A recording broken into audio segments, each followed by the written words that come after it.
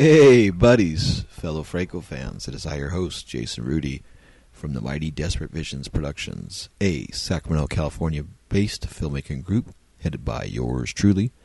And I'll just tell you real quick off the bat, because there'll be a commercial in the middle. We have 6 Blu-rays now out for purchase. Mondo Sacramento, Lady Hyde, Emmanuel in Sin City, Nudie Cutie double feature of Mondo Visions with The Desires of Dawn, and the short films of Jason Rudy, Volume 1 and 2. And those are all available for $20 each, or a discount if you buy more than one, or buy the whole bunch, excuse me. You can get those at desperatevisions@yahoo.com, or I can give you the link from the manufacturer, and they'll ship it to you if you want to buy it outside of the United States. They'll ship worldwide. We also have Lady Hyde and Mondo Sacramento 2 on Tubi. And we have Lady Hyde playing on Tubi, of course, and Amazon Prime as well. So check those out. And every time you watch them, make a little coin, so that helps. If you feel like donating, you can at the Red Circle homepage, the Franco Observer homepage at Red Circle. Do one time or reoccurring. That's very awesome. You can subscribe also to the podcast. We're on Apple Podcasts, Google Podcasts, Spotify, Stitcher, Radio Public, favorite platforms. Although I'll tell you what, by 145 episodes now, I think you kind of know all that. If you like the show, if you follow the show and listen to the episodes, please rate and review the podcast on any of those platforms. I would appreciate that.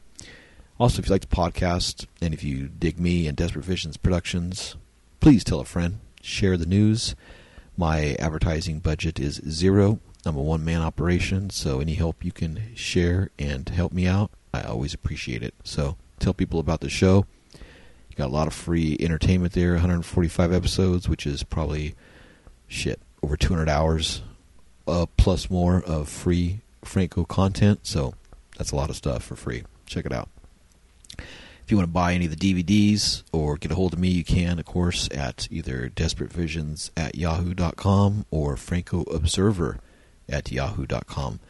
I don't really get many emails at francoobserver@yahoo.com, so it'd be nice if you could break that trend and send me a fan letter, send me some feedback, tell me if you dig the show or what. So I'd appreciate it.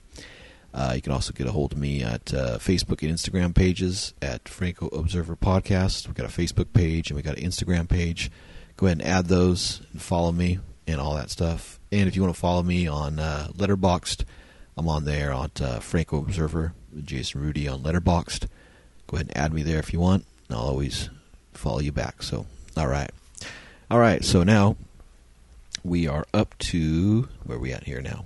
Episode 145, film 160, Downtown Heat. And this is just recently put out through Full Moon, I believe, on Blu-ray. I haven't watched it yet, but I'll be watching the DVD-R of it that I got years ago. So that's where I'll be watching it. But yeah, I guess it's out through Full Moon Blu-ray now. So it's bad they're putting out the later era Franco. It's not the strongest, but, they want to just keep mining that well, so here we go. All right. Of course, all information from this portion is taken from the book Flowers of Perversion, The Delirious Cinema of Jesus Franco, Volume 2 by Stephen Thrower, still in print, and I heard that they re-released Volume 1 again, so it's back in print. So I don't know what they were selling it for, but it used to be really expensive, so now it's cool. You can get it back out again, so pick that up. Both these books are really well worth your dollar. It's very good information, and they have a lot of good stuff in this book. So, 2 of the best investments I've bought. So, all right, here we go. Downtown Heat, English language export title. It's a France and Spain co-production, made in 1990. We're up to now. Wow. Original theatrical titles in country of origin. In Spain, it's called Ciudad Baja, Downtown Heat. In France, it's just called Downtown, which there's already a Downtown Franco made, so this is Downtown 2. But yeah, Downtown, 2 words. Almost like a kickboxer. That's a between the sheets joke there. Alternative titles, Ciudad Baja, Spain Video, Downtown. They just call it Downtown as well. In Hungary, the video is Downtown Heat, Berivosi Hosszák. Poland DVD is called Downtown Gunfight. Let me see if I can try to read this here. Strzelania W. Centurum Mista. Spanish TV version number 1 is Downtown Heat, Ciudad Baja. I have that there twice for. And Spanish TV version 2, The Head of the Vipers, La Punta de la Víboras. Unconfirmed titles, La Villa Base and Vipers, the alternative export title. Production companies on this: ELMT out of Paris and Fervi Films out of Madrid. Theatrical distributor, none. All right, timeline, shooting date, January 1990. French visa issued September 4th, 1991. Wow, a year and 8 months later. Spanish approval date, October 7th, 1994. Wow. Spanish Canal Plus screening, June 27th, 1995. That's like 9 years, 6 months later, as Downtown Heat. Spanish TVE1 screening, June 8th, 1997, as La Punta de la Víboras. Records at the Spanish Ministry of Culture claimed that the film played in Madrid on October 14th, one day after my birthday, of 1994. However, Madrid cinema listings for the day do not support this assertion. As far as can be told, the film did not play theatrically anywhere in Spain. It's likely that the SMC screening was either a press show or a trade show. Theatrical running time, France, 100 minutes, Spain, 95 minutes. The DVD running time converted from the France TWEL PAL DVD is 97 minutes, 58 seconds, so about 98 minutes. All right, director, we all know who, Jess Franco. Story, Jess Franco. Screenplay, Jess Franco. Michael Katzimus. Producers, Jess Franco. Eric Lardy. Not Eric Lardass, but Eric Lardy. Director of photography, Nathalie Abensauer as Nat Abensauer. Music, Daniel J. White. First assistant director, Nathalie Beharel. A different Nathalie. Second assistant director, Charles S. Chaplin as Charlie Chaplin. Yeah, that's cool. Charlie Chaplin was a fucking second assistant director. Coach. I used to work with a coach. Coach, Robert Long. Production manager, Antonio Mayans. Let's see, production assistants. I'm going to read all these names here. Camera assistants, 2 of them. Still photographer, Luis Albert. Special effects person, electrician. He's got a big cast in this again. Perchman, operator of Dolly. He's got a makeup, Manuela Moreno. Elisa Bonet. Art director, Daniel Katz. Music performed by keyboards, bass, percussion. Wow, I've got the whole band listed here. Production managers, 2 of them. Music, sound recordist. God, a good crowd for him. Good cast, I should say. He's got an editor, Lena Romay, as Rosa Marie Almaral. That's her real name. And in Beharel. Casting, Claire Newell in Los Angeles. Marta Flores in Barcelona. Wow, 2 casting. Okay. Let's see what else we got here. Recordings, World Sales, Atlas Films. We'd like to thank the authorities and people of Villanova and La Geltrú, Barcelona, for their collaboration in the making of the film. All right, cast. Oscar Ledore as Oscar Lardore plays the role of Alberto Romero. Craig Hill as Greg Hill plays Thomas Raddick. Nice, Raddick. That's Raddick's a name of his that he used all the way back in Eugenie and from a lot of cool people. So yeah, Raddick's always a heel name for him. Let's see. Felipe Lemaire plays Luc Bedell. Robert Long plays Cucho, Raddick's right-hand man. Daniel Katz plays Flores Fuentes. Josephine Chaplin returns and plays Maria Mendoza. Steve Parkman plays Paul Bowles. Lena Romay plays Melissa. Famous Mike Connors is in it as Steve Previn, the American cop. Noel J. Sampson as Noel Sampson plays Jeff, Previn's boss. Antonio Mayans plays Carlos Rivas, Alberto's buddy in the first scene.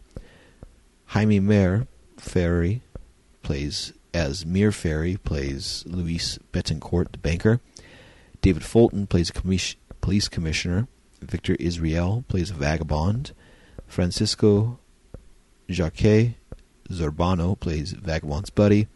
Sergei Lopez plays a tenor singing opera on stage. And finally, it also has Peggy Ann Down and Ann Novosek in it. Of course, I'll read the synopsis when we do the review later. It should probably be a solo review again. Not a lot written on this, so it's pretty interesting. Like one page. Production notes. In stark contrast to its minor artistic importance, Downtown Heat became the subject of a bitter and protracted court wrangle between Franco and Euroscene major domo Maurice Lesueur, his longtime friend and production associate since the French release of La Reine de Tabarin in 1961. After bitter disagreements with Lesueur during production of Fall of the Eagles, Franco took his next film, Downtown Heat, elsewhere. Lesueur claimed right over the script, a contention which led to a drawn-out trial process lasting 4 years. That's why it took so long for it to play.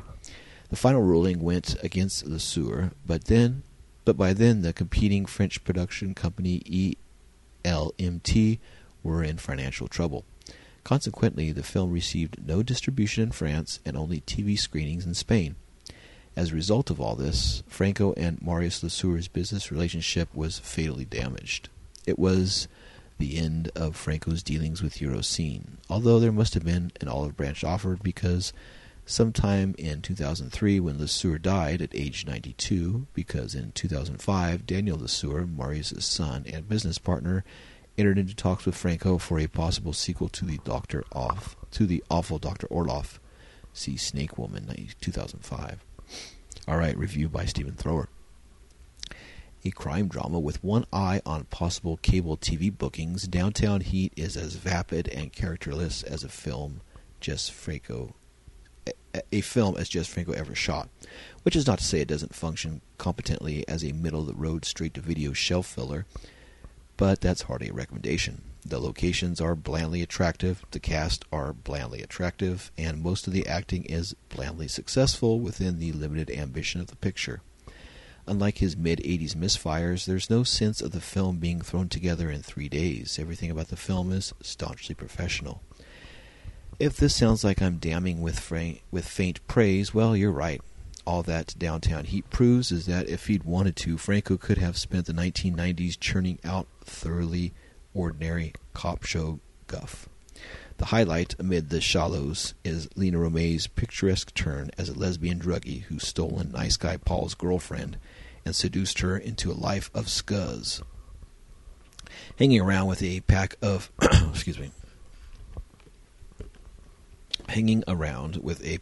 Troma-esque new wave goons and decked out in punkoid makeup, Romay upstages the rest of the cast.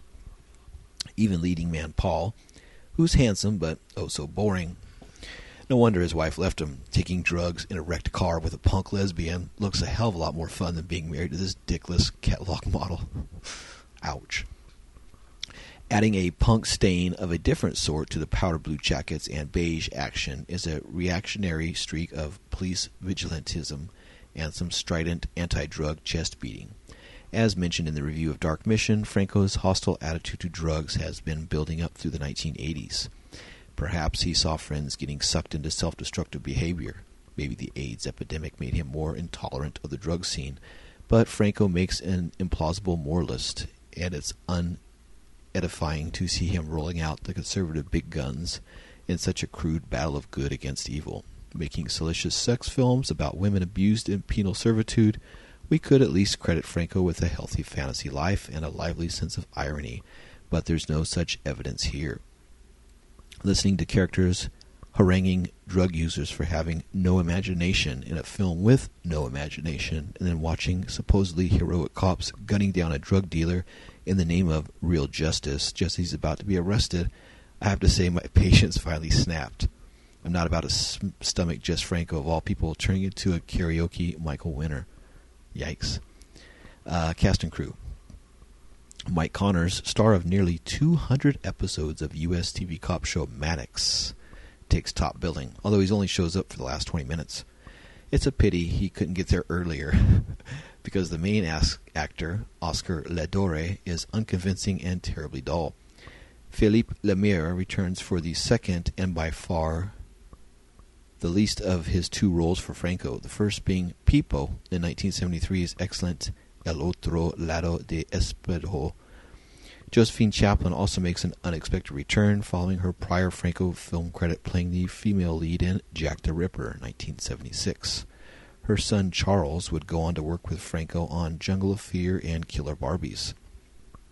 Prolific Barcelona-based character actor Victor Israel, The House That Screamed, Necrophagus, Horror Express, Crimson, makes his one and only appearance for Franco as a vagabond in a brief dockside sequence, while Antonio Mayans is gunned down in the first 3 minutes, leaving him free to work as production manager. The star of Mil Sexos Tiene la Noche, Daniel Katz, plays a sniveling deadbeat crook snuffed out by his buddies for bungling the disposal of a hooker. And look out for Sergio Lopez, the murderous Captain Vidal in Guillermo del Toro's Pan's Labyrinth, who has a fleeting role as an opera tenor on stage during the film's moderately well-orchestrated murder of the chief of police. Music. The title theme, which reoccurs frequently, features someone going bananas on a fretless electric bass, played in the slap mode popularized by Level 42. Although this guy is so far beyond Level 42, he's on the roof of the Empire State Building. Either he's sending up the project, or else he's been gobbling some of those heinous drugs the film keeps warning us about. Location: shot in Vilanova i la Geltrú, a fishing port in the province of Barcelona, about 10 kilometers up the coast from Sitges. Connection: surprisingly, there are no thematic links to the 1975 Franco film Downtown, which I mentioned earlier, which featured the director himself playing the perennial private eye character Al Pereira. So that's all he's got listed on that. So it's gonna be kind of a short opener here. So all right, well that's that short little deal there on Downtown Heat. So hang out past the bumper music and past the Blu-ray commercial I recorded, and please support Desperate Visions. Pick up the Blu-rays, watch us on Tubi, and support the podcast, and hang out past the break, and I'll come back, probably a single review with my review of Downtown Heat. Buenas noches, maha. Buenas noches. Bye.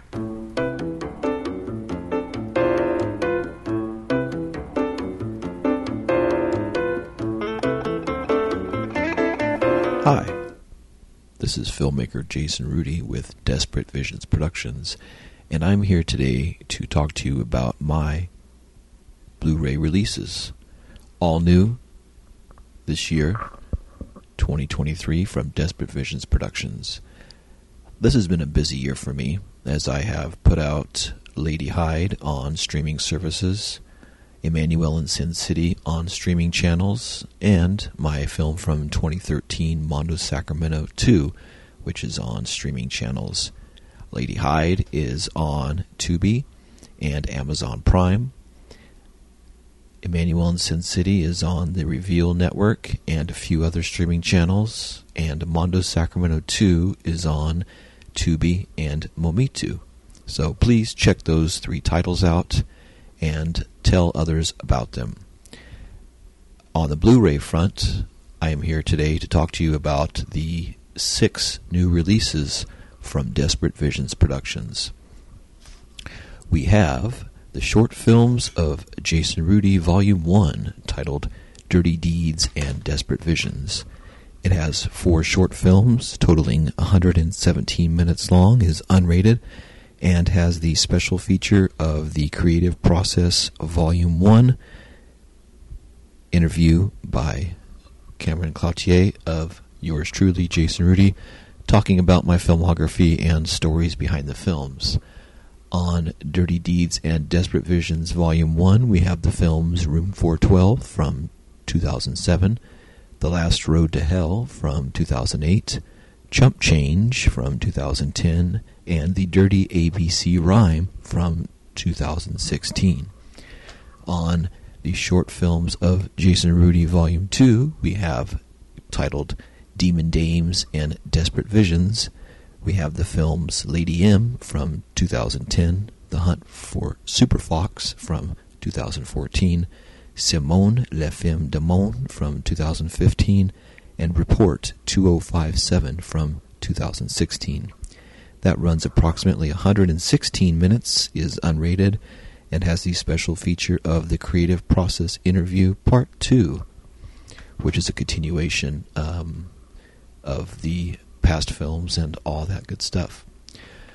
Also, we have a Late Night Nudie Cutie Cinema double feature featuring two films, two Nudie Cutie films from yours truly, titled The Desires of Dawn and Jason Rudy's Mondo Visions. The Desires of Dawn is from 2014 and runs 66 minutes, unrated, and Mondo Visions is from 2016 and runs 65 minutes, and that is unrated. Total running time on that is 131 minutes. It's 1080p high definition widescreen, and all discs are AVC encoded and PCM stereo. And these two films each have audio commentary with writer-director Jason Rudy. I give brand new audio commentaries recorded specifically for these Blu-rays. The Desires of Dawn was previously on on DVD. Monovisions had a short theatrical run, but this is the first time anywhere it's on home disc in the United States or worldwide. So yeah, brand new film, so check it out. And we also have, of course, Lady Hyde from 2022. It's unrated, runs 78 minutes, is 1920 by 1080p full HD resolution, AVC encoded, PCM stereo, and that has the special features of audio commentary with writer-director Jason Rudy, theatrical trailer, and a Lady Hyde behind-the-scenes photo gallery. And yeah, it's a good release. All these are region-free, by the way, so if you're listening to this anywhere in the world, they are available to play on your Blu-ray player. There's no region A, B, or C. They're all encoded to be region-free. And finally, the last two discs we have are Emmanuel in Sin City, the uncensored version. A lot of Tubi and Amazon Prime would not take it because of the sexual content, so this is totally uncensored, totally uncut, and was deemed too erotic and extreme for major streaming channels. But you will see it here on Blu-ray. And that has, of course, special featured audio commentary with myself, Jason Rudy, trailer reel, and exclusive behind-the-scenes photos, and more. So that's from 2023, which is the newest film. And finally, the sixth release, which we just put together, is Mondo Sacramento from 2011, I believe. No, sorry, 2012. And that's 63 minutes, unrated. Special features, audio commentary recorded specifically for... Actually, no, it's the audio commentary that we used for the DVD release of it years ago with actress Boots Trader, who's in the Batgirl segment, and actress Sondal G, who is in the Ricky the Vampire of Sacramento segment. So we have, and then of course with myself as well. So we have writer, director, and actor commentary on that. And then we have a never before seen behind the scenes footage that I found for the Batgirl stripper sequence that was pretty cool. Nobody's ever seen that before, so that's a special feature on that. And a behind the scenes pictures of the filming and of the premiere of Mondo Sacramento back in 2012. And yeah, so that's available. All 6 releases, which is 13 films total, are now released on Blu-ray, and they are sold by myself, the director and producer of the films. If you are interested in picking up any of the Blu-rays, they sell for $20 each plus shipping and handling if you're ordering them online or anywhere outside of Sacramento. If you want to have information on that, you can always find me and inquire about purchasing the discs on the Franco Observer page on Instagram, the Franco Observer page on Facebook, or you could write me at desperatevisions@yahoo.com. That's desperatevisions@yahoo.com, which is the Desperate Visions Productions email address. And if you want to purchase all 6 in one swoop, I will give you a discount, and pretty much the discount you save will pay for the shipping and handling. So, yeah, please support fellow independent cinema. And this is a one-man operation, so I sincerely appreciate your support. So, yeah, once again, Emmanuel in Sin City, Lady Hyde, Mondo Sacramento, the Late Night Nudie Cutie Cinema double feature, and the short films of Jason Rudy Volume 1 and Volume 2, all available on Blu-ray, disc, region-free, with lots of special features. So pick them up today. DesperateVisions@yahoo.com. Thanks for your support, and I'll see you at the movies.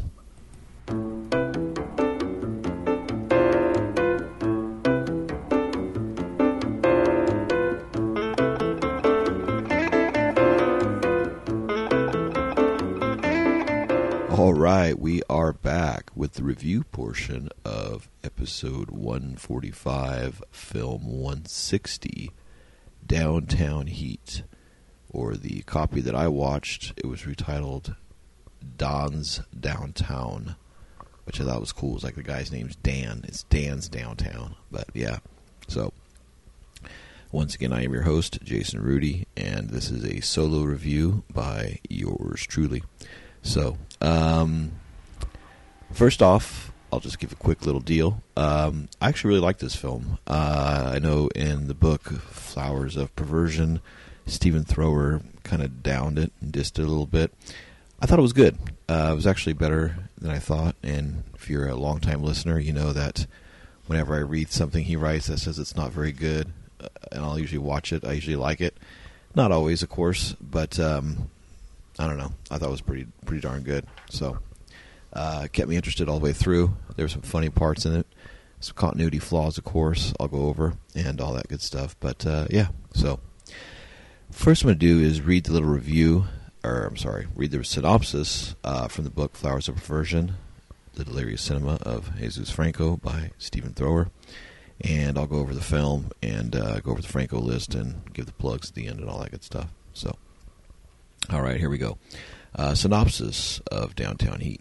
When his partner, Carlos Rivas, is killed while attempting to arrest 2 men seen disposing of the body of a young woman, idealistic cop Alberto Romero gives chase, only for his boss, Captain Luke Bedal, to radio and inform him to desist. Disgusted, Alberto discovers that his boss is being leaned upon by the chief of police, who in turn is covering for the local drug lord Don Thomas Raddick. Alberto turns his attention to the plight of Paul Bowles, a young man looking for his missing wife, Allison, who is addicted to drugs. Allison ran off with a lesbian lover, Melissa, whom Paul traces to a punk gang living in a wrecking yard. He and Melissa find Allison's body hidden in the hidden in the trunk of a wrecked car. She had been murdered by her dealer. Melissa points out the dealer at a nightclub, and Paul stabs him to death. Alberto arrives and saves Paul from being killed by the dealer's friends. He tells him of a plan he's hatched with Steve Previn, an American vice cop eager to arrest Raddick for drug offenses in the USA.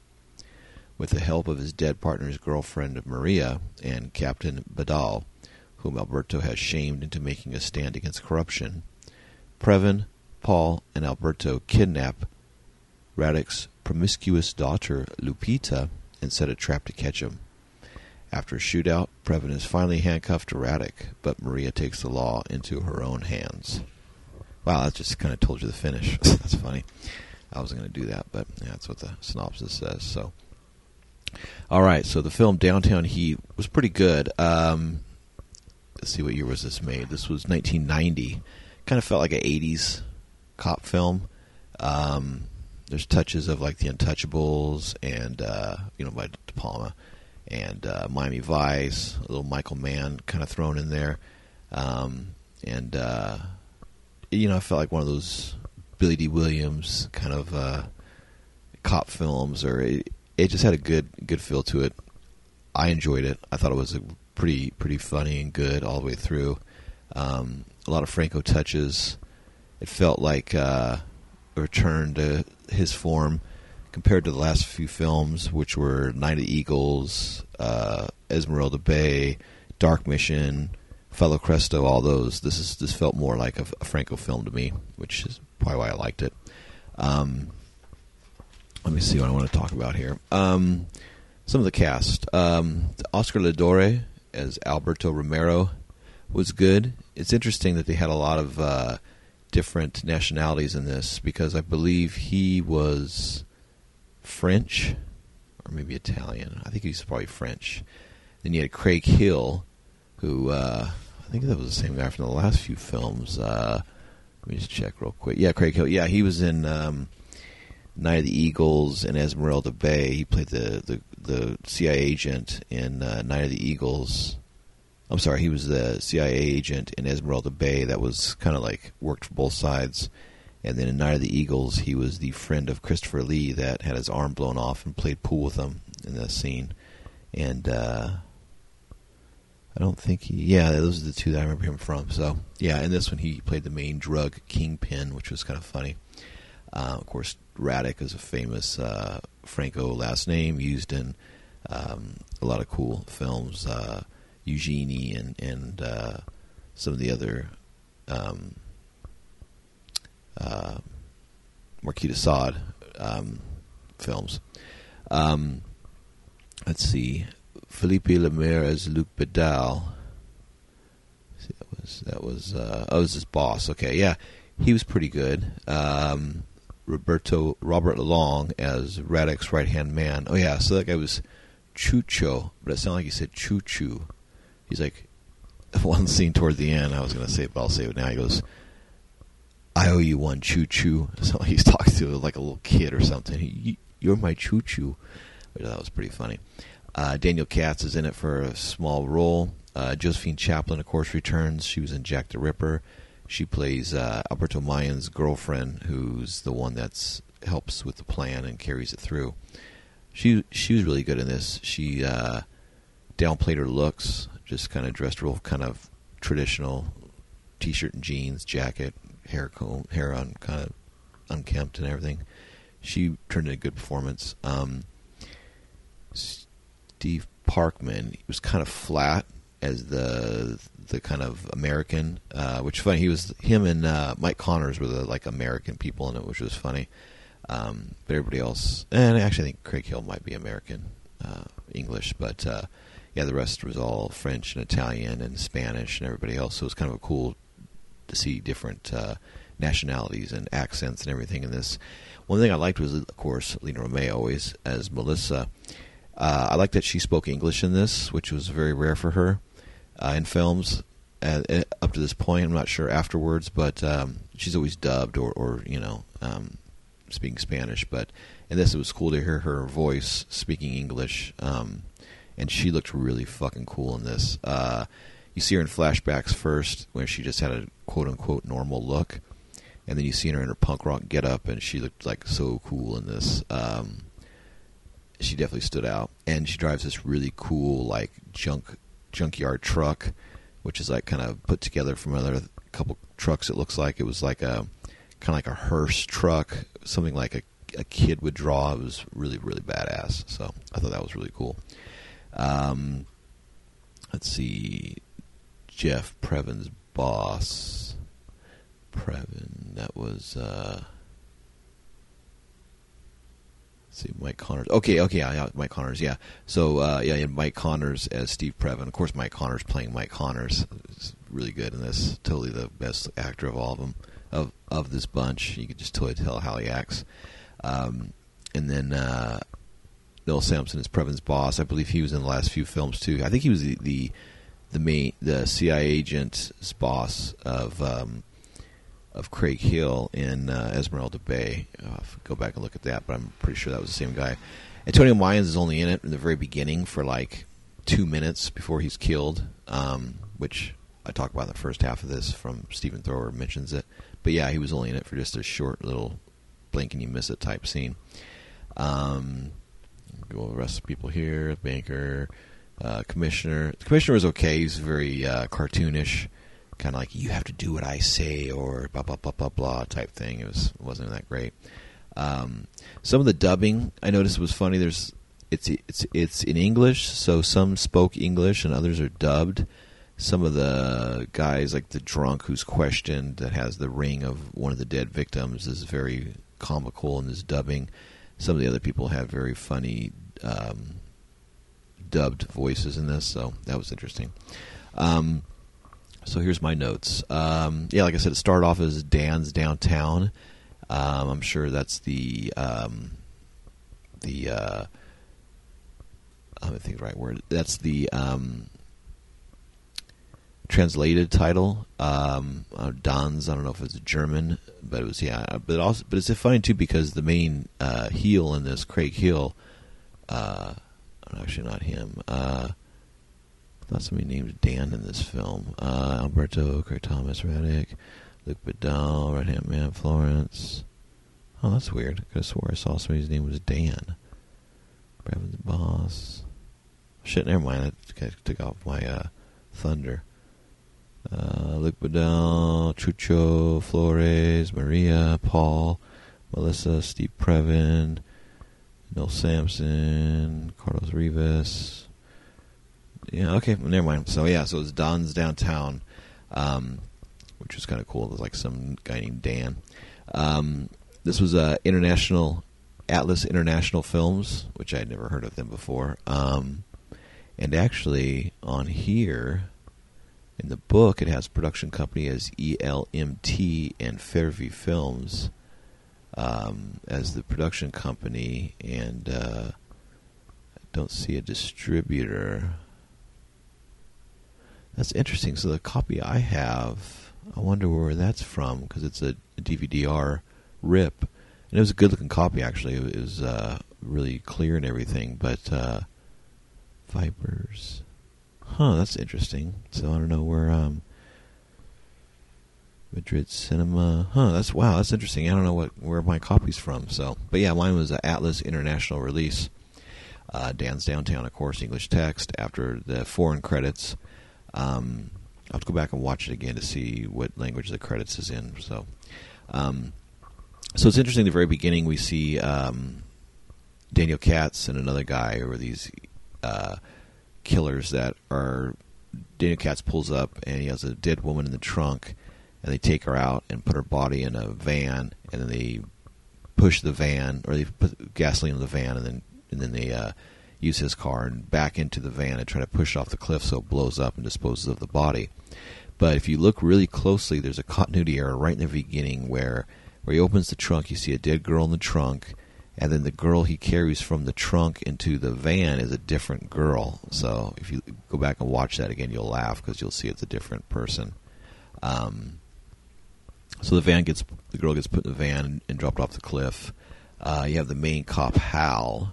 Let me see if they have it listed as that, Alberto, and then that's Antonio Mayans as Carlos Rivas. Huh. So they have Hal on my... I wonder if mine's dubbed differently. That's interesting. So, yeah, because they have it as Hal, even though Oscar Ladori plays Alberto. Or maybe it was Al. Maybe that's where I had heard it. Okay, so I can take that back. So it's Al. He's the main cop, of course. It's a good opening scene where the cops watch this and they see what's going on, and they chase the guys through the streets. But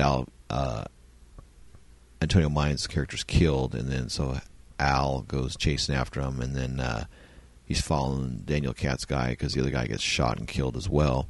And then, of course, his inspector tells him to stop chasing him and to let him go, and then he gets pissed off and realizes that he's compromised and all that stuff. It's a good opening sequence, a good car chase through the city. Of course, though, in the beginning it starts off with it's like a morning or an afternoon, and then it goes into nighttime pretty quick. So the day to night scene was pretty quick in the continuity. So that was off, which was kind of funny. I always point out nudity in Franco films. So we have our first nudity at 13 minutes.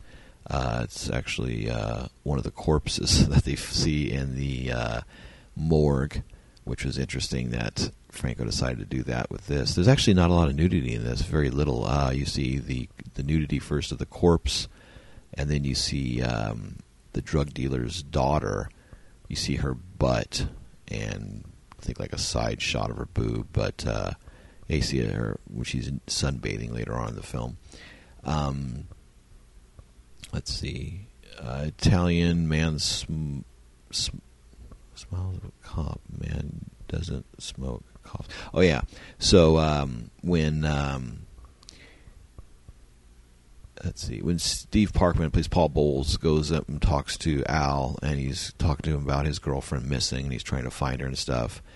Al offers him a cigarette, and then they smoke together. And then Hal starts, and then Paul Bowles starts coughing. And goes, "I don't smoke." It's like, well, why the fuck you take the cigarette for? And then so stupid. But yeah, the main cop, Oscar Ladora, Alberto Romero, is like always smoking through the film, even though he's talking about how drugs are bad. Well, tobacco's a drug, so I don't know. That's kind of interesting there. The police corruption. So it's interesting when they find when the guy that they let go, that's the killer in the beginning, Daniel Katz's character. It goes back to the drug dealer, and the cop the police chief lets him know that what happened and stuff. So of course, the main drug kingpin, Thomas Radek, has to get rid of the killer for being sloppy. So he ends up sends 3 of his men down to kill him. And when they throw his body in the bay, and when they pull his body out to find him, and they see him laying there on the bay, there's like a big crab on top of his body, which was interesting. I thought that was a kind of visually cool shot. And then different accents, American, French, English throughout this film. Paul Bowles' wife has been missing for 2 weeks with Lena. She met her and went out with her, and they got high together and had an affair and left Paul by himself. Paul plays saxophone on a balcony, and then they show him as he's playing the saxophone. He's having a flashback to where he was playing with a band at a club, and you see a nice mirror shot where through the glass Paul's wife or his girlfriend's watching him play. The soundtrack in that scene was really cool. And then he has a flashback of his wife and him, and then his wife, him walking in and catching him with his wife, with a topless Lena Romay on a balcony, and they're kind of kissing, and he catches them together. It's interesting when we see Craig Hill, Thomas Radek, and see his daughter, who's her, let me think her name. She is not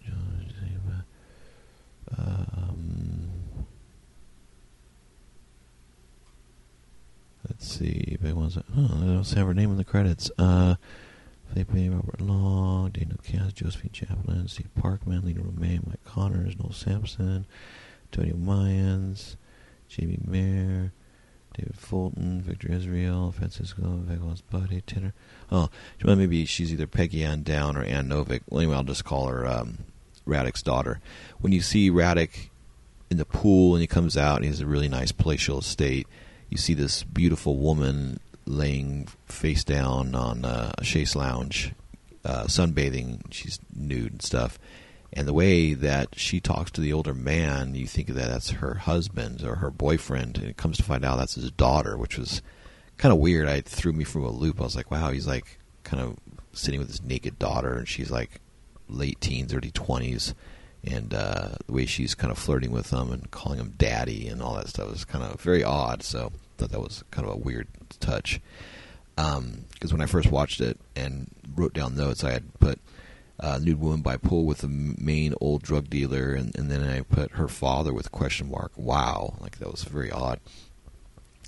I liked when Paul Bowles goes to the junkyard to find Lena Romay's character. Was it Melissa, I think? Yeah, Melissa. It's an interesting scene because you have this like junkyard punk gang, and they're wearing like a Jack Daniels shirt and a Harley Davidson jacket, and you have this little dwarf little person guy, and he's like repeating everything back that the big guy's saying. So it's funny. It's kind of like his little mirror, like, "I'm gonna kill you." Yeah, we're gonna kill you. And you know what I'm talking about? Yeah, you know what he's talking about? So it's funny. He's just kind of like a little parrot, parroting back what he's saying. Mike Connors is good as Steve. He's very, "I'm Mike Connors, how are you?" type guy.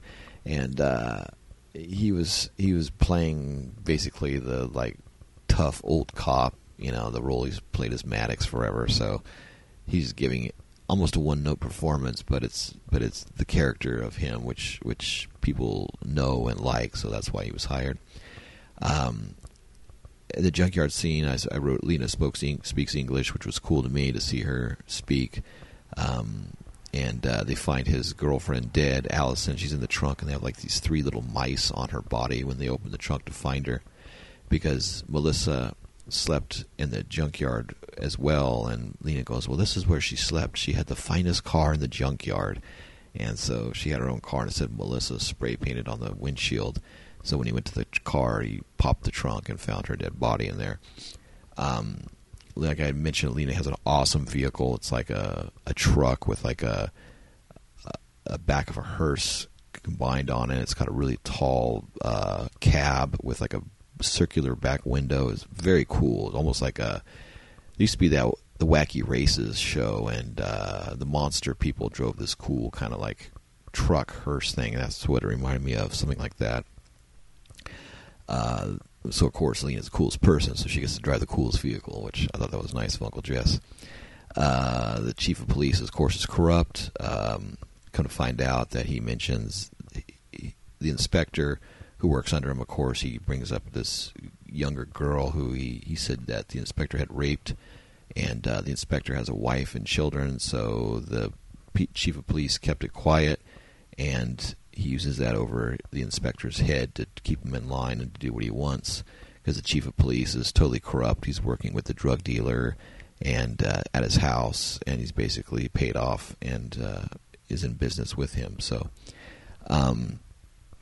Lena takes Paul to go find a character called Cowboy, who was the dealer that killed Melissa, and that part kind of reminded me of like Hardcore or something, because they go to a place called the Tobacco Gardens, and it's kind of like the seedy nightclub part of town. And it's so funny. So Paul goes in there and takes this big knife and walks into the club and goes after this guy, this African-American guy with a cowboy hat called Cowboy. He follows him into the club and goes into a back area and stabs him and kills him. And then people start yelling, and he runs out, and then people follow him out, and they start beating the shit out of him and kicking him.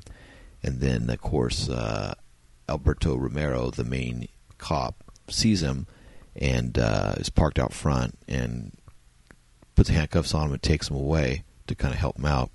But it's so funny. So there's a guy that's killed in the club, the Cowboy character. He's stabbed and murdered.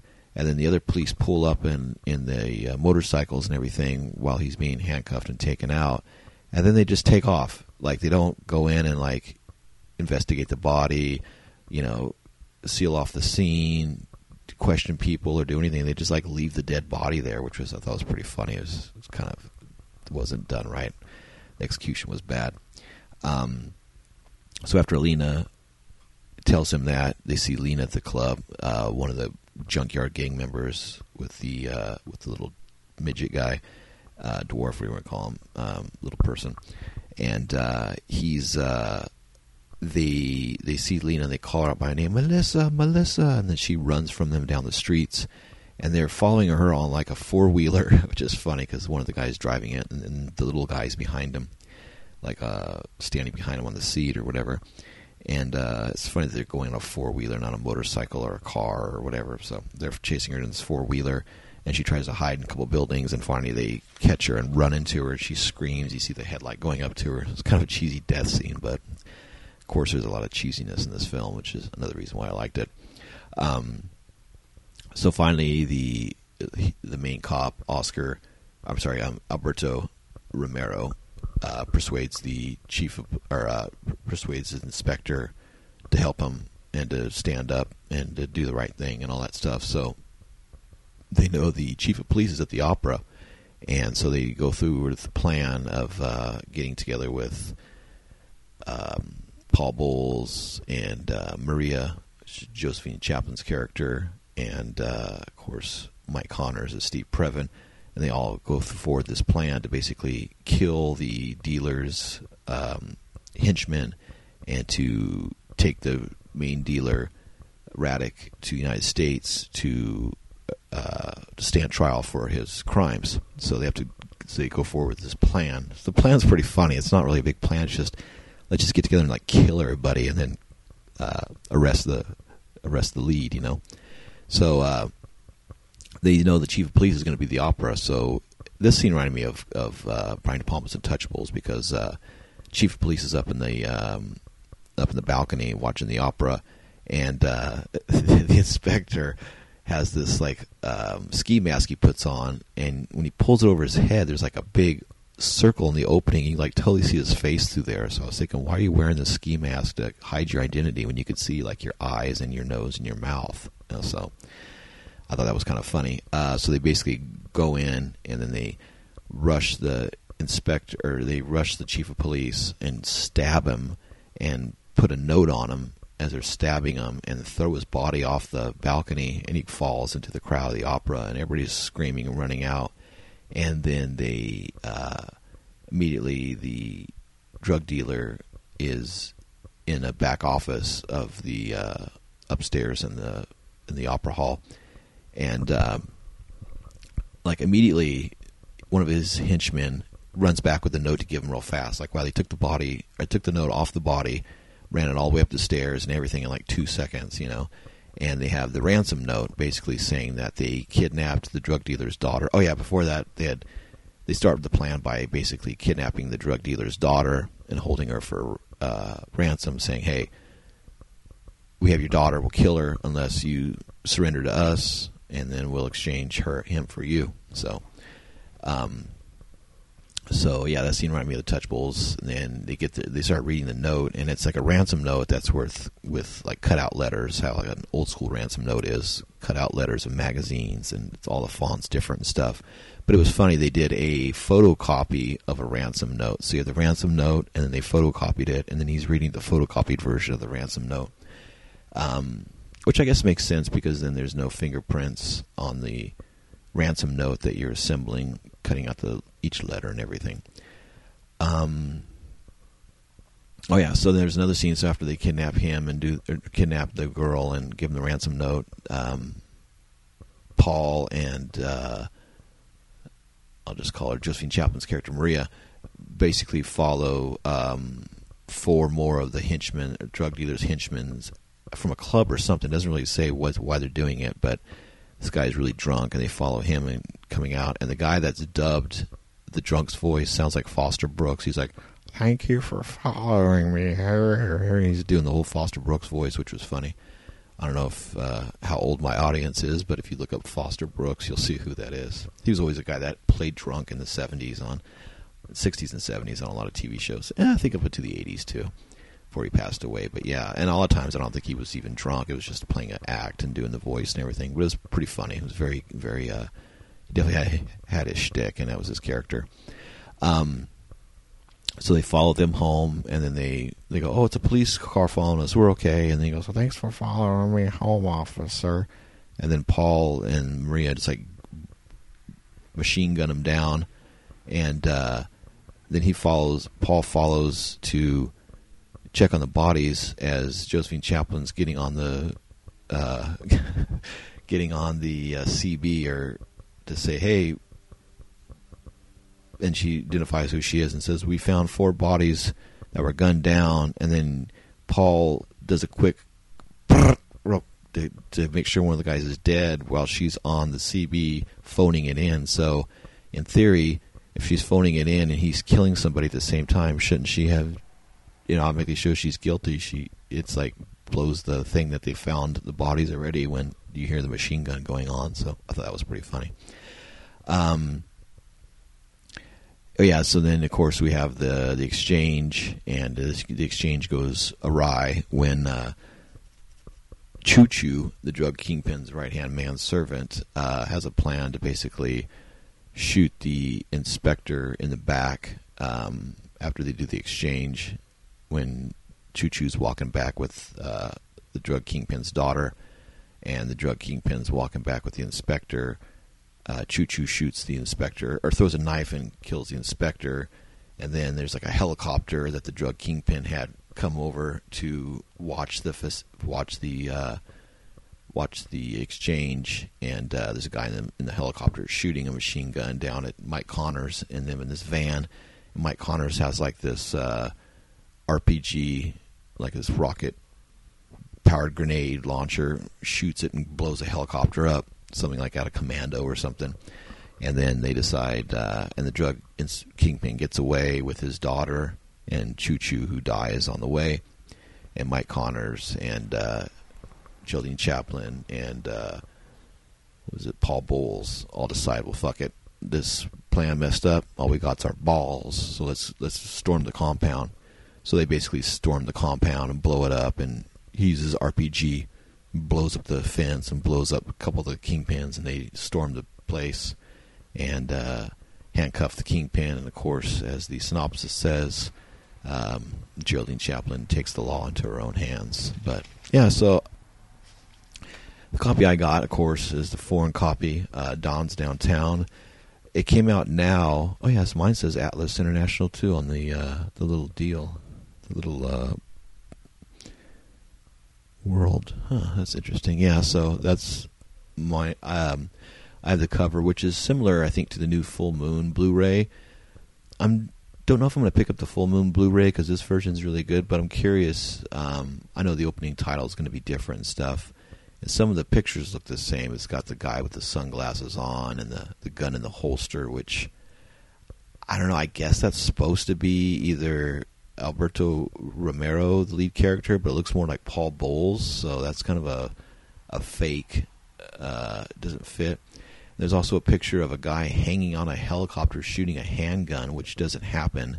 There's a helicopter scene where, Radek's man is like shooting a machine gun out of a helicopter, although we don't see it in one frame. You just see a close-up, and then you see the helicopter and back to the close-up again. And then also there's a nice car driving and the car blowing up behind it. The only thing that happened was when the car the van blew up coming down off the side of the hill, so that's bullshit too. So yeah, basically of the three pictures here of the car blowing up behind us, speeding off, what is this, maybe like a BMW or a Mercedes or something, driving away at night, that doesn't happen. The guy with the sunglasses and the gun in the holster is non-existent, and the guy hanging on the helicopter shooting a handgun is not in the film either, so that's totally false advertising on the cover. And I think the Blu-ray from Full Moon that was just released has almost the same pictures, but it's slightly colored different and changed a little bit. So yeah, buyer beware. That's definitely not in the film. So. Alrighty, let's go through the Franco Observer checklist. This is, of course, a list that we started really early in the podcast. I don't know what episode, but probably after the first 4 or 5 of things we kept seeing popping up here and again. Of course, throughout the run of the Franco filmography, some of these disappeared, but I still kept them for prosperity. Like, of course, the sheepskin rug was more the... I just spaced his name. The Swiss producer that Franco worked for did like Die Sklaven and all that for him, barbed wire dolls and all that. So there was always the sheepskin rug, of course, the masturbation with the C item. Dietrich, yeah, C. Dietrich. So it was that producer. But some of those I don't see any more pop through the filmography, but, I don't want to sit there and take things out, especially when we got about, 17, 18 episodes left of the run.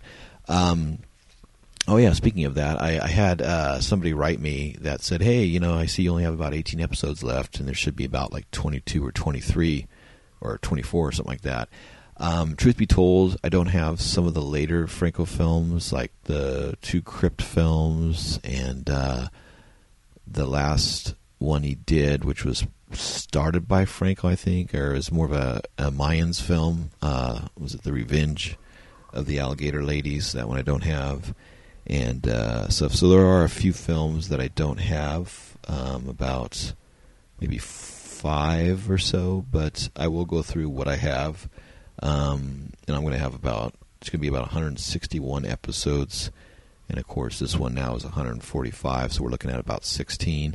And then I have a few other Franco films that are like documentaries and stuff, so I might do a couple of those, I'm not sure. But I also am thinking about changing this after the run of Franco and maybe moving to another director. But we'll see how it goes. We'll see if we'll see what people think and if people want to keep listening to it and how it goes. But I don't know. I do appreciate everybody that's been listening since the beginning, and I know they're all Franco fans. But of course, Franco isn't the only director out there, and I know a lot of you enjoy other cool films, cult films, foreign films, and interesting cinema. So if I can bring some of that to you and maybe turn you on to some of the things that I got turned on to, I don't know, I think that's just the whole thing about sharing, and I always like to talk about sharing, so maybe we'll do that. But that's at a later date. So, all right, on to the Franco list. All right, number 1, Body of Water. Yes, we have Body of Water in the film. We have quite a few in the beginning, actually. See some oceans and bodies of water, swimming pools, and that type of stuff. 2, sailboats. No sailboats per se, but number 3, boats. There's no boats in the ocean in this film, but there's a painting of a boat in Jeff's office. So you see that. Number 4, palm trees. Yes, plenty of palm trees to this whole film, which I liked. Number 5, jungle sound effects. No, there's no jungle sound effects because we're not in the jungle in this film. Number 6, chained up person. Nobody's chained up, but the daughter of the drug dealer is tied up. So that's a partial point on that. Number 7, dance scenes on stage stripping. No dance scenes on stage stripping. Number 8, club scenes, dancing in a bar. There's club scenes, like I mentioned, the Tobacco Gardens, where they go to find Cowboy and kill him. But no dancing people, nothing like that. So, number 8, I already did that, number 8. Number 9, jazz music. Yes, there's quite a bit of jazz. Of course, Paul Bowles plays the saxophone, and so you see him with his jazz band, and there's a lot of cool jazz all the way through the film, because, of course, Franco loves jazz, so it's good to have that. Number 10, excessive zooms. No excessive zooms, but there are plenty of close-ups in this, but he doesn't zoom in and out like he used to. 11, out-of-focus shots. No, everything was good. He's not doing a lot of close-up zooming in on crotch shots and being out of focus and stuff like he used to do, so that's pretty good on that. Number 12, mirror shots. Yeah, there's the cool one I mentioned of Paul Bowles' wife staring him through the glass. You have a cool rear view mirror shot in the car in the beginning, where you see the characters in the rearview mirror. Was pretty cool. And there's about maybe 3 or 4 cool mirror shots in this. Number 13, mind control theme. Well, kinda. If you think they're controlled through their drug addiction, then yes. But there's no traditional diabolical Dr. Z or no awful Dr. Orloff where they're putting people under mind control or nothing like that. Okay, number 14, magic tongue scenes. No, you have Lena in this, but she doesn't unleash the magic tongue. 15, red light. No. But there's a blue light from the cop car. The cop car is blue light, but no red light. Even though cop cars do have red lights, in this film they were just the blue light on top of the car. Number 16, sheepskin rug. No Erwin C. Dietrich, so there's the name.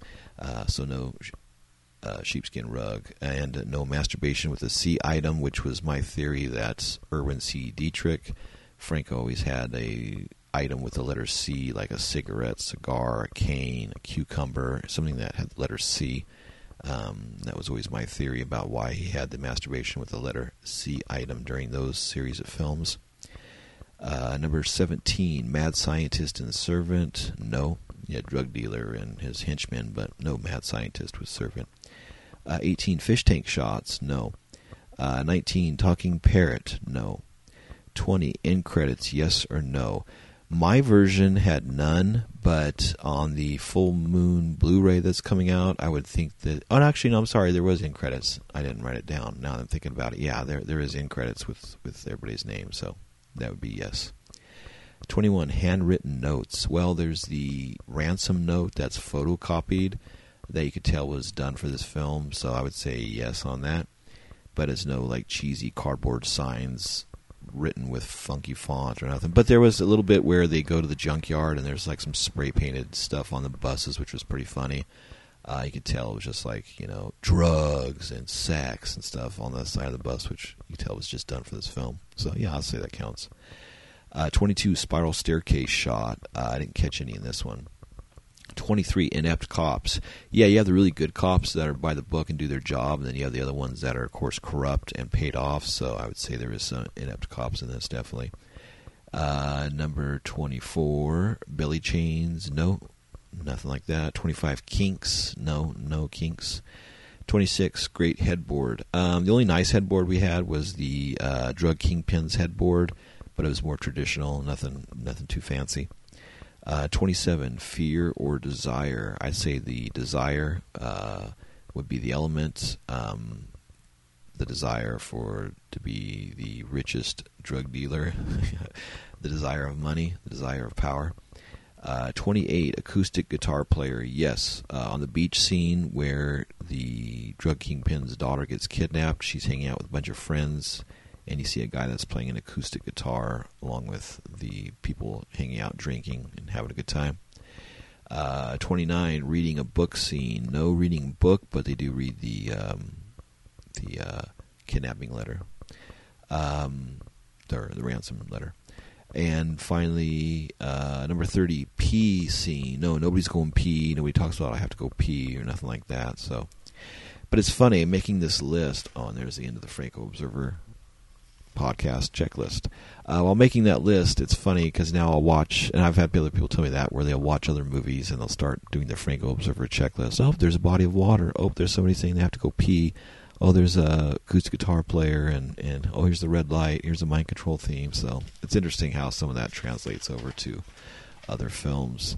Alrighty, well, I'm not going to go into all the Blu-ray information because I recorded a little commercial now that I'm going to be playing through the episodes to discuss the Blu-rays, but I'll just say really quickly, we got 6 Blu-rays now: Mondo Sacramento, Lady Hyde, Emmanuel in Sin City, the Nudie Cutie double feature of Mondo Visions and The Desires of Dawn, and then finally the short films of Jason Rudy Volume 1, Volume 2.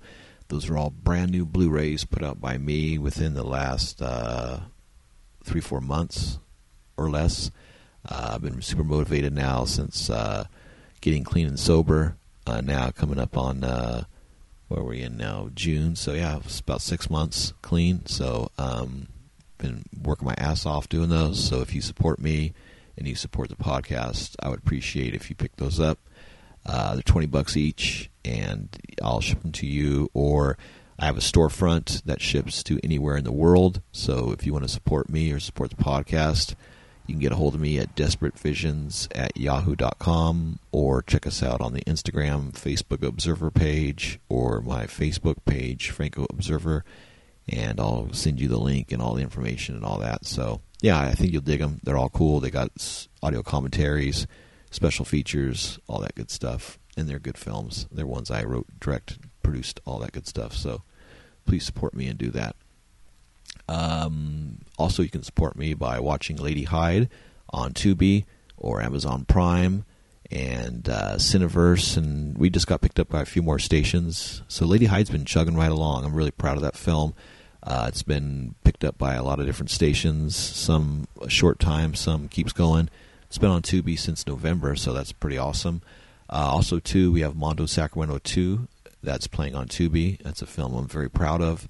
It's got the amazing Lynn Lowry in it from, of course, Crazies and They Came From Within and I Drink Your Blood and Sugar Cookies and Radley Massacre's Score and all that. So she's a very famous cult actress that I had the pleasure of directing back in 2013. In this one, she plays Dorothea Puente, and she puts in a really good performance in the film. I was watching it when I was transferring it, and I was really impressed with her performance. It's very cool in the film. So, yeah, check out Mondo Sacramento 2 on Tubi, and it's on a couple other stations, and also, of course, Lady Hyde on Tubi, Amazon Prime, Cineverse, and a few other stations. So check those out. Every time somebody watches them, I get paid a little bit of money, so that always helps. Also, speaking of money, if you want to donate, of course, you can check out the Red Circle homepage, and it has all the information there, one time or reoccurring. It's always appreciated for the free content over the last almost 3 years coming up. So, also subscribe to the show. We're on Apple Podcasts, Google Podcasts, Spotify, Stitcher, Radio Public, all your favorite platforms. If you can, leave a review or give a favorable rating to the show on any of your podcasting platforms. Give it 4 or 5 stars, whatever you like. If you dig it, you want people to know about it, please tell a friend. Tell a friend about the films. Tell a friend about Desperate Visions. Tell them how you can support true independent cinema, not these films that say they're independent, but they're made for $5 million and are sold by major corporations. This is sold by me, my one-man army, one-man SWAT team, Desperate Visions Productions. I do all the shipping, all the manufacturing, all the remastering, all the replication. Well, not the replication, the company does that, but yeah, it's all totally independent, just like Uncle Jess. So if you want to support the spirit, support the show, that would be a great way to do it. Also, as I said before, you can get a hold of me at either FrancoObserver at yahoo.com. Once again, FrancoObserver, one word, at yahoo.com, or Desperate Visions, DESPERATEVISIONS. It's one word, Desperate Visions, at yahoo.com. And we have our Facebook and Instagram pages, Franco Observer Podcast on Facebook or Franco Observer Podcast on Instagram. So, all right, well, that wraps up another episode. This was episode 145, film 160, Downtown Heat, and I recommend it. I thought it was a good film. Of course, it's not the greatest Franco film there is, but, you know, Lena's super cool in it. It's got some good action in it. It's got good production value. I like the story. It reminded me of, Franco detective-style films, which I always dig. So, yeah, check it out, man. You can get it now through Full Moon Blu-ray. That's a nice, cheap, free plug for them. But, yeah, I might pick it up in time. We'll see how it goes. But I have a really nice DVD-R copy from the foreign print, which I like. So we'll see how that goes. So, alrighty, I hope all you are doing well out there, and keep up the Franco spirit. And once again, buenas noches, maha. Buenas noches. Ah.